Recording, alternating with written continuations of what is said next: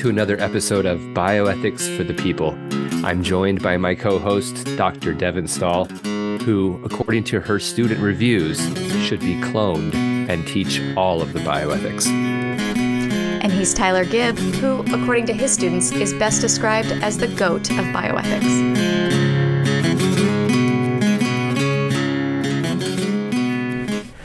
All right, Devin, I've got a case for you. Okay, well, that's kind of the theme of the whole season, so I would hope so. Yeah. So this is a tough one. I mean, not that any of our cases are really like sunshines and roses and feel-good stories, but this one is particularly gross. Can we say gross? Yes. Are there any warnings you want to give to listeners before we start then? I guess, I mean, it's kind of always a good idea to warn people what they're getting into. But this case involves forced sterilization and eugenics, and also some really terrible mistreatment of people with disabilities and people without disabilities. Okay. If it's the case I'm thinking of, given what you've just said, is there also an account of rape? Yes. Yep. Okay. All right. So with that caveat, what do you know about the case of Buck versus Bell? Oof. Yeah. I know a little about this case because I do work in disability, and this is kind of this seminal case. I suppose I don't know kind of the intimate details. I know the broad strokes of the case of a woman with an intellectual disability who was kind of seen as the case that made its way into the courts to allow forced sterilization of people in the early 20th century. So this is kind of that case. Right.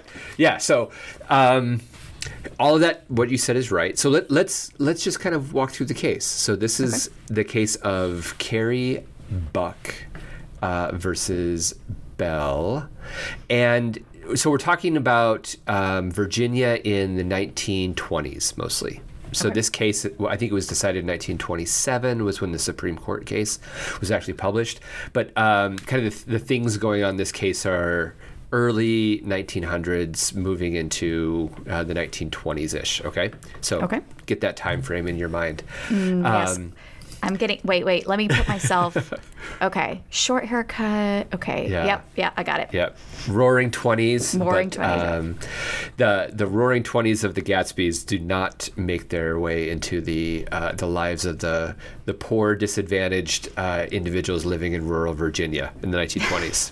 So. Right, so different frame of mind. Okay. Different frame of mind. Yep. Yeah. We're not dancing and drinking martinis here. Okay. Okay. All right. So this case centers around a particular law, and this law was, I think, probably controversial even at the time, but it was a law that a lot of people were really jazzed about.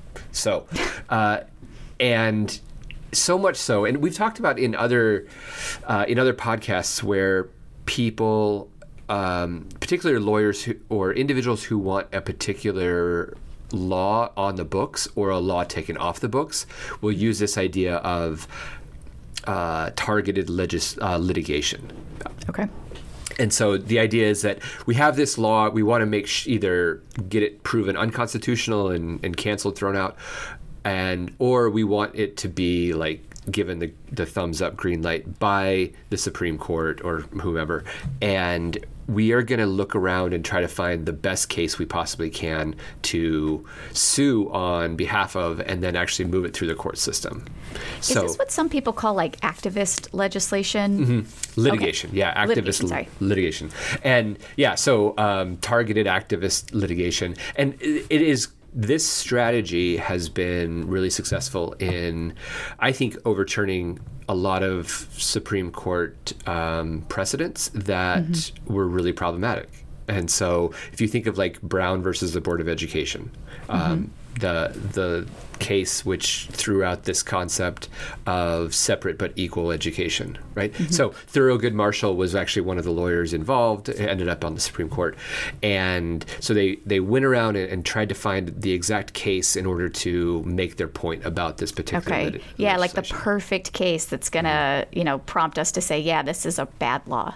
Right. And it happens really commonly in a lot of the cases that we know about, like, for example, Loving versus Virginia, the case that overturned or got rid of or changed interracial marriage, outlawed in some states. So it can be really beneficial, I think, to society to do this. But sometimes it's not so great, right? Yeah, there's activists on both sides, right? And we don't always agree with them. Yeah, if everyone agreed on what public policy should be, then what would lawyers do with their free time? Yeah. All right, so this law that we'll talk about in just a minute is called the Virginia Sterilization Act. Bit of an ominous name. I think legislators have gotten better about hiding the intent behind laws through like fancy names and acronyms of laws that they pass. So but this cut right to the point. We want to we want to Virginia Sterilization Act of 1924. Okay. So the folks involved in this movement behind this were in favor of this idea of eugenics. Okay. I know you are a very well-read expert on all things dealing with bioethics. So eugenics, tell us what that is. Yeah, well, I did write a book on this, so I should know a little bit about it. So eugenics, this idea, so there's positive eugenics and negative eugenics. So early 20th century were really, Americans in particular, really excited. Hitler will take this up in a really aggressive way. But he got his ideas from American policy. So the idea was that we want to perfect our society through scientific means, so improve the human species. Two ways of going about it. You can encourage the right kind of people, quote unquote, to reproduce so that they will pass on. I mean, I think that they're not, this is way before like the Human Genome Project. We don't totally understand heritability, but we do understand that kids tend to be like their parents. And so, and we're not quite sure like what traits are passed on. We're pretty sure like intelligence and even like poverty could be passed on. These are, we would be very cautious about saying those things these days. But criminality is another one, right? Criminality, yeah, sure. So, these things are potentially heritable. So let's get like, and of course it's the exact people you imagine, good, wealthy, Protestant, white people to reproduce. Let's encourage that.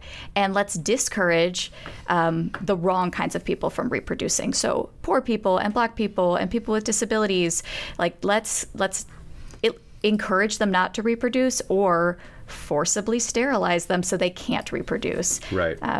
So there's a number of policies and laws that are being formulated and people today would say, oh, this is a pseudoscience, eugenics, but at the time it was thought of as good science, right? This was not some like fringy science. This was the mainstream science of its day. I think that one thing that's really interesting about the topic of eugenics is exactly what you just said, is that we often associate this with, the Third Reich and Nazi, purification of the Aryan race type of evil, bad Nazi stereotypes, right? But like you said, a lot of these ideas were originating in the United States, and we really actively, as a collective national consciousness, try to forget that a lot of those ideas came from the United States. So in this case, we've got Carrie Buck, who is a woman from a really poor family who finds herself pregnant in 1924. Carrie is from what we would describe as, a broken home.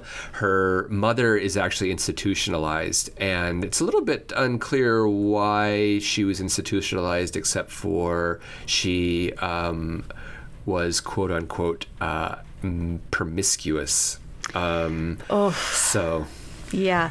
Well, and at this time, I've been reading some stuff recently, like not uncommon to institutionalize people too. So there's like this horrible history of institutionalizing people who, had quote unquote mental disorders. It was really easy to institutionalize women. Even married women, like husbands could put their wives in asylums for almost no reason at all. Just if they went before a judge and said, like, she seems crazy, please, keep her here. And so there were lots of people institutionalized against their will who were not being benefited by being in institutions. So the fact that she was quote unquote promiscuous, who knows what that means? It could have just been some guy who was like, I don't want to deal with this woman. Please take her away. And she had like no autonomy over that situation. Exactly. And in a nearby area in Virginia, there was an institution that was known as the Virginia State Colony for Epileptics and the Feeble-Minded. So, a colony, that's always like a great way to start. Yeah. There's at least half of the words in the title of this that cause a little bit of a emotional reaction, a little cringy. Yep. A little cringy. So, the guy in charge of this, so Dr. Pretty, Albert Sidney Pretty, was the superintendent of this colony, and he was a hardcore proponent of eugenics. And particularly the negative eugenics, meaning like we're going to sterilize people who he believes, for whatever reason, should not be able to procreate in the gene pool. And so his entire colony, this institution, was built up around kind of with this idea in kind of the foundation of it. And so a couple of things, interesting quotes from him. And so he was all in favor of institutionalizing women and then sterilizing them against their will. And he was a childhood friend of the individual who in Virginia helped write and pass the legislation that legalized this. So the Virginia Sterilization Act author was a friend of this dude. So they're in cahoots. They're in cahoots. Well, they clearly have a similar view about eugenics. And so he is quoted as saying that he would choose women or accept women into his organization, his institution, if they were, quote, immoral, if they had a unnatural fondness for men. There's another quote. So promiscuity we've talked about. Unnatural fondness. Like I just love the men too much. Too much, yeah. And then actually there's a quote about a 16-year-old who is institutionalized and end up involuntarily sterilized because of her habit of, quote, talking to little boys. Talking to little boys. Yeah. Oh, no. As a 16-year-old. So, like, is there an implication that she was a pedophile? I think that is one level of justification beyond what these guys felt like they had to justify. She just talked to little boys too much. I think that they wanted to sterilize this woman, and for whatever reason, and so, I mean, we talk about the gross history of American medicine, right? So involuntary sterilization is at the top of the list. Okay, so Carrie Buck, woman from a very poor family, very poor area of Virginia, and her mom is actually institutionalized in this Virginia colony for the epileptic and feeble-minded, and she gets admitted as well, and so mother and daughter are both institutionalized together. And there's actually a couple of pictures online of the two of them sitting next to each other, like on this call. It's kind of a haunting image of these two. And at the time, Carrie Buck was pregnant. Okay, unmarried. It's pretty clear, and I think probably uncontroversial. The father of the child was actually a family member who raped her while she was living in the same home or in the home of another family member. So, this is always what I thought, is that the family that was fostering her when her mother was sent away, it was their son who raped her and got her pregnant, and they didn't want to deal with her and blamed her. Right. And so sent her away. Right. I think it was actually a nephew of this family, a foster family, but definitely a family member. Gotcha. And she was definitely raped and definitely impregnated and definitely then sent away. Tragic. Right. So she is pregnant in this institution with her mother and gives birth to a child. And as part of the rationale for the sterilization that actually occurred to her later, they started doing intelligence tests, IQ tests, type kind of evaluations of the baby almost right away, which is interesting. Baby. Oh, yeah. I already have such big issues with IQ tests, and giving them to babies just seems like out of control. There are reports of them holding up like a coin to this child who's only a few months old and like moving it back and forth, and whether the baby like tracked it or not was then used as justification for whether the child was going to have a normal intelligence or not. Ugh, gross. Yeah, pretty gross. So, unsurprisingly, Dr. Pretty at the colony thinks that Carrie Buck is a prime, not just example, but a prime candidate for sterilization. And not because of any reason that would benefit her, but purely for the benefit of the collective gene pool. Yeah, her offspring would be bad for society, so we must sterilize her. Right. For the good of the whole. Yikes. Right, for the good of the whole. Yeah. I mean, I think we're compounding cringy upon cringy as we get deeper into this case, right? Yeah, not off to a great start. Yeah, it doesn't get better, if we're being quite honest. So, okay. In a lot of ways, in some of these cases, particularly kind of from this era, the individual themselves really gets deprioritized throughout the entire process. She's like 16 at this point? 18. 18. Okay, so she has just become an adult. Did they wait until that happened?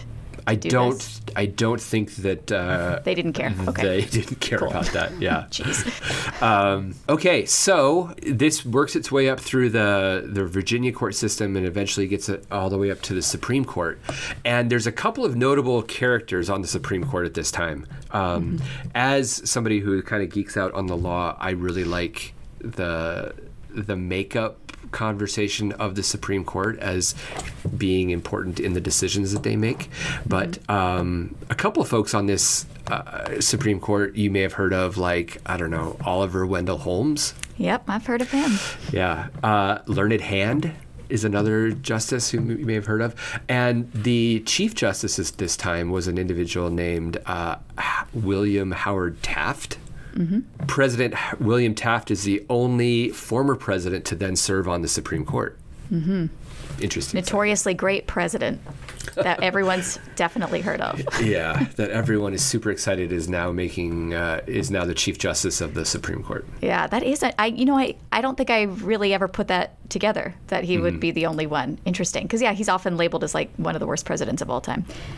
Yeah, not a shining example of presidential effectiveness, but he was also kind of a big proponent of eugenics, and I think it's easy to think that this idea of purifying the gene pool and promoting certain characteristics is fringy, that not a lot of people have that perspective, but it really was really common. A lot, especially at the more educated, the more wealthy, the more powerful, quote unquote, folks in kind of society at that time. It was a really common perspective, really common view. Yeah, I'll just add, just because I read a book about it, there are like two notable groups that are not eugenics proponents, and it would be Catholics, who are, very much a marginalized group in America in the early 20th century, in part because forced sterilization goes against their belief in, that this would violate their sort of moral sexual code of, not prohibiting children. So there's the Pope has said some things about this, and and there was actually initially some interest from American Catholic bishops.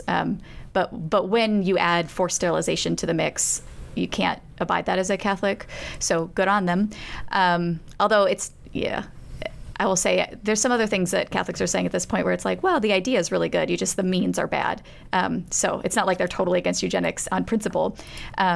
You can read more about that in my book. And then I love it when you promote your book on the podcast. Yeah. Somebody's got it, right? And then fundamentalists. So right around this time, we also get this liberal fundamentalist divide in American Protestantism. So whereas the liberals are trying to keep up with like contemporary science and like kind of the latest cultural things, the fundamentalists are, retracting and becoming more conservative and saying, we can't believe this, like these new scientific advances, and a huge part of that too is just like, are we going to go along with Darwinism? So I'll say that their reasons aren't actually necessarily all that great either for not promoting eugenics. It's not, very few people have like a principled, there are some for sure, people who are like, I don't think we should be sterilizing poor people.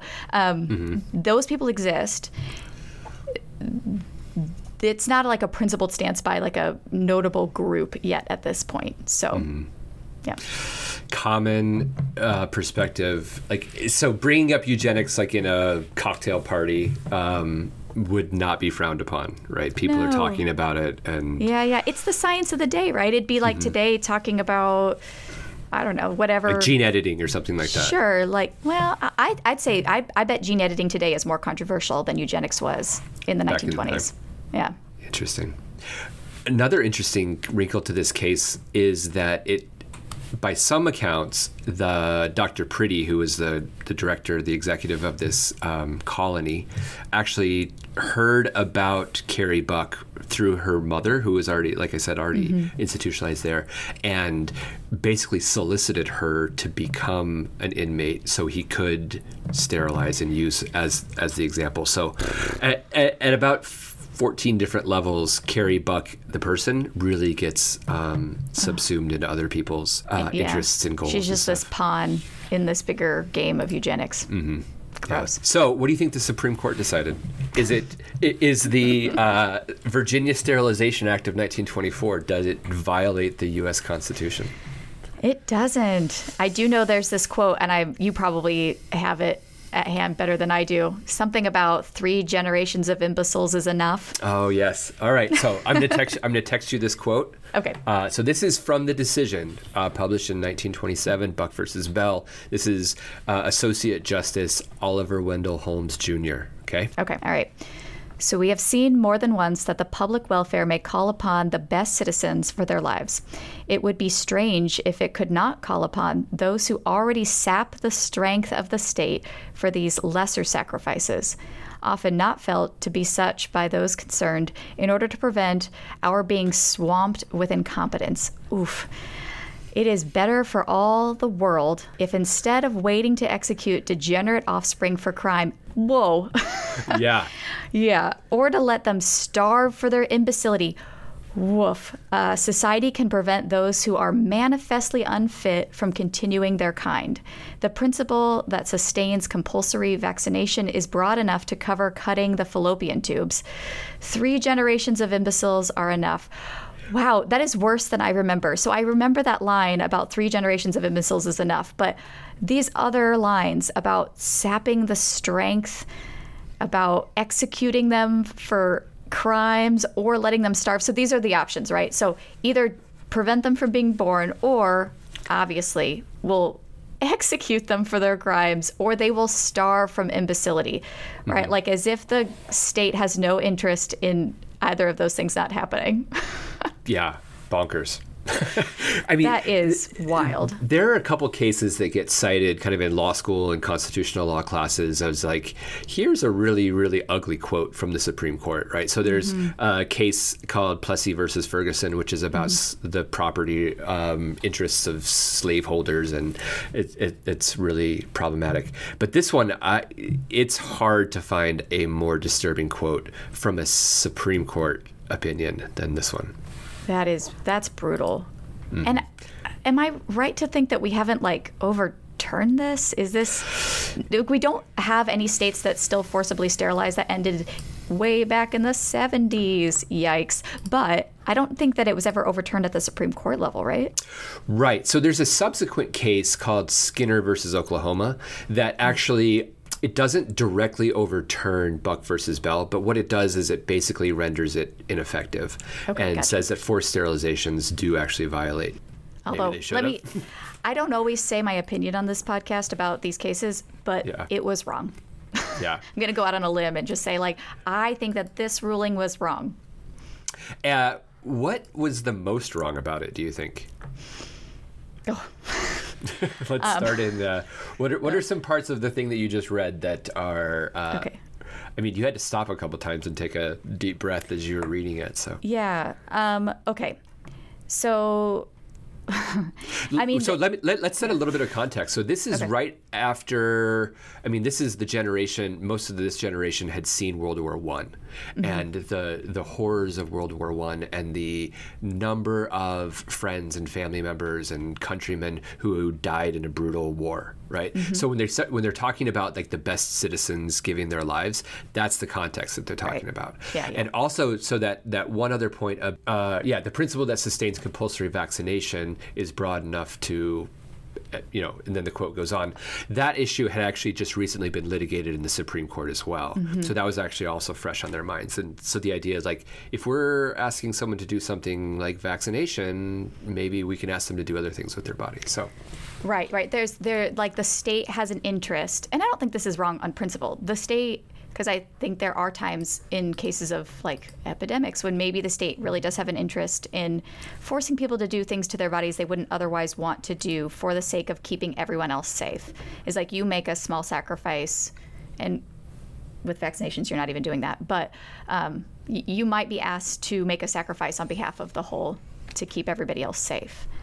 So I don't know that that's wrong in principle, like where that falls, right? Like what exactly things you're being asked to sacrifice and who gets to decide is, of course, going to be controversial. But in principle, I think like most people would say that, yes, we can ask people to sacrifice some things, even some of their bodily autonomy, for the sake of everybody else around them. So that's not wrong on principle. I mean, so what is wrong on principle? The idea that that America was being swamped with incompetence because of like people's genetic makeup, that we just like cannot abide some people's intelligence not being as great as other people's is really gross, and probably inaccurate, right? That some of these things, like poverty being inherited, is of course not true. Some people still seem to think that, but not something you pass down genetically, even if we have systems that keep people in poverty. The idea that like the only alternatives to sterilization are executing people or letting them starve to death seems like pretty extreme. And then that they were imbeciles. I mean, that's a word obviously we don't use anymore.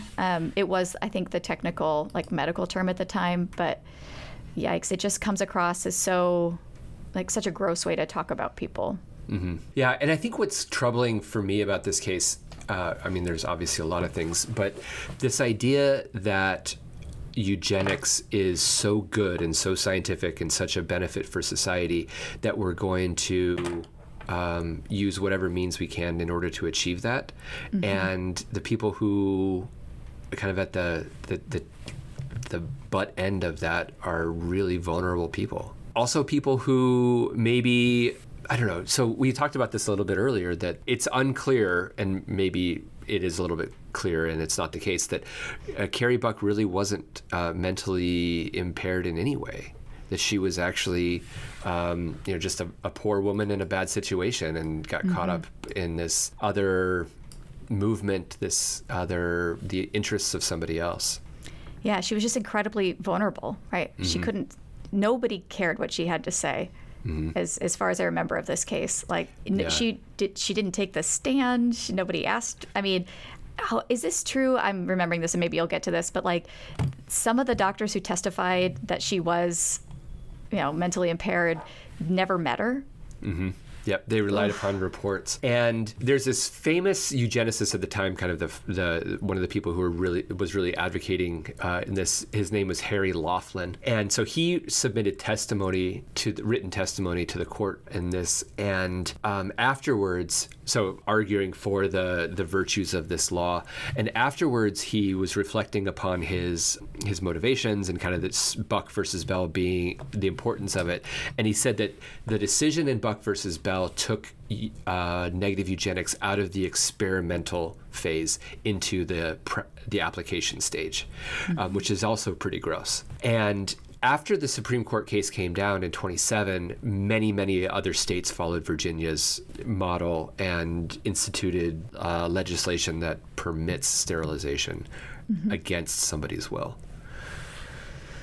Yeah, like most states, right? Most states had some sort of compulsory sterilization law. Yeah. So by 1947, so 20 years after that, in the United States was forcibly sterilizing tens of thousands of people a year. Yeah. So I said earlier that Skinner was the case in 1942-ish, I think, 1942. And it didn't specifically overturn Buck versus Bell, but kind of discouraged those types of laws on the books. And then they kind of fell out of favor and states started to not use them. But some of them were never actually formally taken off the books until the 2000s. I think the most recent one was maybe North Carolina. I'd have to double check that. Yeah, I saw that. Yeah. So even if we weren't doing it, they were on the books, which is pretty bad. Yeah. Well, and you think, so 1946, like, this is like post-Holocaust, like, so we're really embarrassed. So, but do you know why we're embarrassed? Is because of all the crazy stuff we saw the Nazis doing, right, that the world condemned, and then we start looking at ourselves and be like, wait a second, maybe these laws aren't great. Right. So all the eugenicists started calling themselves something different. So it's not like eugenics totally went away at that point, but like it was like population science. So they all just, like, all the societies, like, changed their names. They just changed their names. Oh, it's such a sad part of, like, it wasn't that they were all just shamed into shutting down. They just like kind of pivoted a little and changed their names. Yeah, it's almost like a rebranding, remarketing situation. So after about 1947, particularly after all the stuff in the Nuremberg trials, so the trials of the Nazis post World War II, and a lot of stuff that Joseph Mengele was doing, his experimentations, the fervor for being publicly a eugenicist really kind of faded a little bit during that time. Is my understanding. Is that yours as well? Yeah, I think that's right. So it's not as if all the scientists just stopped doing the science, but like the public sort of support, because the churches were all on board. Like everyone was on board. Like I said, there's exceptions to that, but people were on board, institutions were on board. And I think while the science didn't totally stop, the applications were really cut back. And I think the public, like churches had eugenics sermon contests. Like those were less popular after World War II. Yeah, particularly because we were trying to say, look how bad the Nazis were. They did all these terrible things. We're not that terrible. Yeah. Plot twist, maybe we kind of were. Yeah. An interesting little tidbit as well is that one of the lawyers at the Nuremberg trials who was defending the Nazis used Buck versus Bell in his argument. Ooh, that's embarrassing. Yeah. Yeah. So, but if a defense attorney is, defending somebody who's accused of eugenics, and you in your Supreme Court have said eugenics is okay, like it's hard to make that kind of moral claim, right? Yeah, absolutely. So as we wrap up this case, so eugenics, forced sterilization, they don't happen much anymore, but I think there's maybe a different side. I would love to believe that it doesn't happen anymore. Are you going to pop that bubble of mine? Well, yeah. I mean, there's been not at the scale, right? So there were, like you said, tens of thousands of people every year. There's estimates around 60,000 in that time period.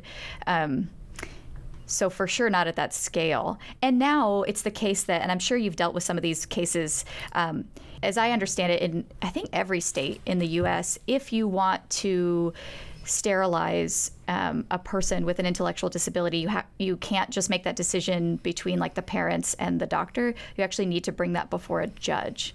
Is that correct? Yeah, that's my understanding as well. Of course, we can't speak for every single state, but the couple states that I've been living in and doing this type of work, that has been the case. That there's an extra protection for that type of medical decision that requires court review. And I think for good reasons. Right? Yeah. I think this is probably a good idea. I think there's some who want to push back and say, like, it's overly burdensome to, to do that. But I'm not sure how often it's really happening.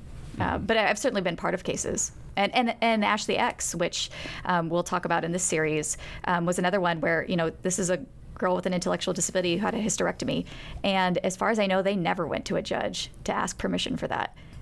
It never comes up, at least in the reporting on the case, which is surprising because that is what most states would require you to do. Yeah. So I'm surprised about that. But remember these cases, and maybe you're going to get to this, but there were some cases that came out recently of a physician who was sterilizing women at the border. Yeah, so without their knowledge. So definitely against their will. And just not telling them. Yeah, there's a really good documentary called No Mas Bebes that is about the forced sterilization of migrants, particularly from Latin American countries, into the United States. And I think focusing kind of, Southern California area. I think it's kind of based in Los Angeles, maybe. But is exactly bringing light to that issue of women who are very, very vulnerable, right? Maybe they're asylum seekers, refugees, people who are immigrating for a lot of different reasons and don't have anybody to speak on their behalf. And so I find it profoundly troubling that,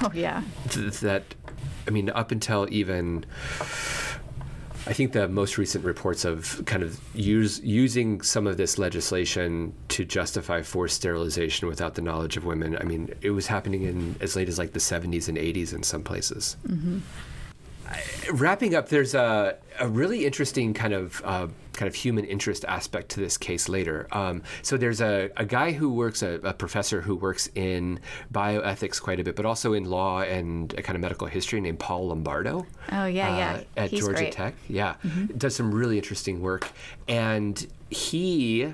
one of his fascinations or one of his areas of expertise is this case. And he's written a book about it and a lot of articles about it. And he actually tracked down and met Carrie Buck, who is in her 80s. Wow. And he was able to interview her and kind of get her side of the story. And so... Good, somebody did. Yeah, exactly. And it's reported or documented that Professor Lombardo was one of the few people who was able to attend her funeral. So she lived until her 80s, remarried, I think twice, remarried, obviously never had more children, and by all accounts lived a fairly normal life, but for the fact that she couldn't have children. Wow. So. And how about her daughter? Yeah, so her daughter sadly died in childhood from complication from measles, but also there was somebody examined her later and wrote pretty persuasively that the child had no intellectual deficits, that there was no reason to believe that she wasn't anything other than, a healthy child from the circumstances that she was from. Yeah. Yeah, so really sad. I had I don't know if this is true. I thought I remember reading at one point she was on the honor roll. Like definitely no indication that she had any intellectual disability at all. Not that would have made any of this okay. Right. But it's just another sort of they didn't bother. These physicians did not care about Carrie or her mother or her daughter. And I think it kind of goes back to the point that has been troubling throughout this case, is that these individuals were really appropriated for other people's interests in a really gross way. Yep, but we've solved all of that, and yes. Oh, sorry, problem maybe solved. not. No. problem not solved. But I think, like we said, if we're thinking about implications of this, it has gotten better. There are more rules. You can't just sterilize people against their will most of the time. So in that sense, things have gotten better. We don't treat people with intellectual disabilities a whole lot better. We don't institutionalize women for basically no reason most of the time. Yeah, so the systems have gotten a little bit better. Institutionalization isn't as much of a thing today as it was, which isn't to say we can't involuntarily commit people for reasons that are sometimes suspect. But the sort of mass scale institutionalization of women who just are immoral. Not Yeah. quite as common today. The Virginia State Colony for Epileptic and Feeble-Minded individuals is closed. You'll be happy to know. Good. But it closed in 2022. No. Or 2020. Yeah. What? Yeah. But it kind of changed. It wasn't always the same thing, and the name Okay. definitely changed. Of course, yeah. So it opened in 1910, but even on the website for announcing the closure of this institution, it doesn't use its name as it existed in Carrie Buck's time. So it's referred to as the Virginia State Epileptic Colony. They leave out the feeble-minded part. That's pretty bad. I mean, whitewashing of history. But yeah, absolutely. Have you been to the town where my husband's from has an institution that they've like reconverted into like a shopping mall? No. Is it like a state mental Yeah. hospital? Yeah. No.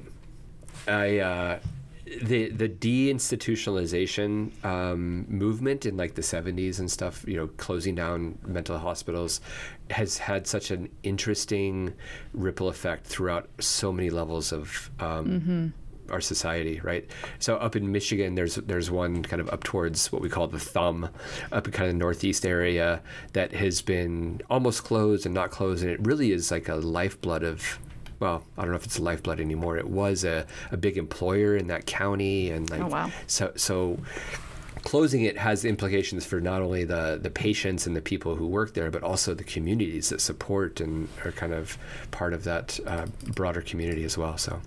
Yeah, at some point we'll probably talk about Willowbrook and kind of what led to people being kind of horrified by what was really happening in these institutions. Yeah. So, all right, that's the case of Buck versus Bell.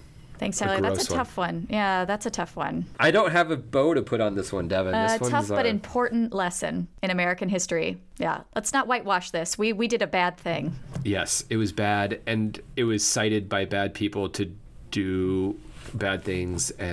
But I think one thing that maybe is a good point to end on is there's a lot of really interesting scholarship on the eugenics movement in the United States. Obviously, you've had a little bit to write about, but also websites that have like tracking data and analysis and quotes from this case and all of that stuff I think it's really an interesting part of American medical history. Absolutely. So we'll link to a bunch of that on the website, so check it out. So, all right, Buck versus Bell in the books. Done. Thanks for listening to this episode of Bioethics for the People. We can't do this podcast by ourselves. We've tried, and it's not pretty. Our team includes our research interns, Michaela Kim, Madison Foley, and Macy Hutto. Special thanks to Helen Webster for social media and production support.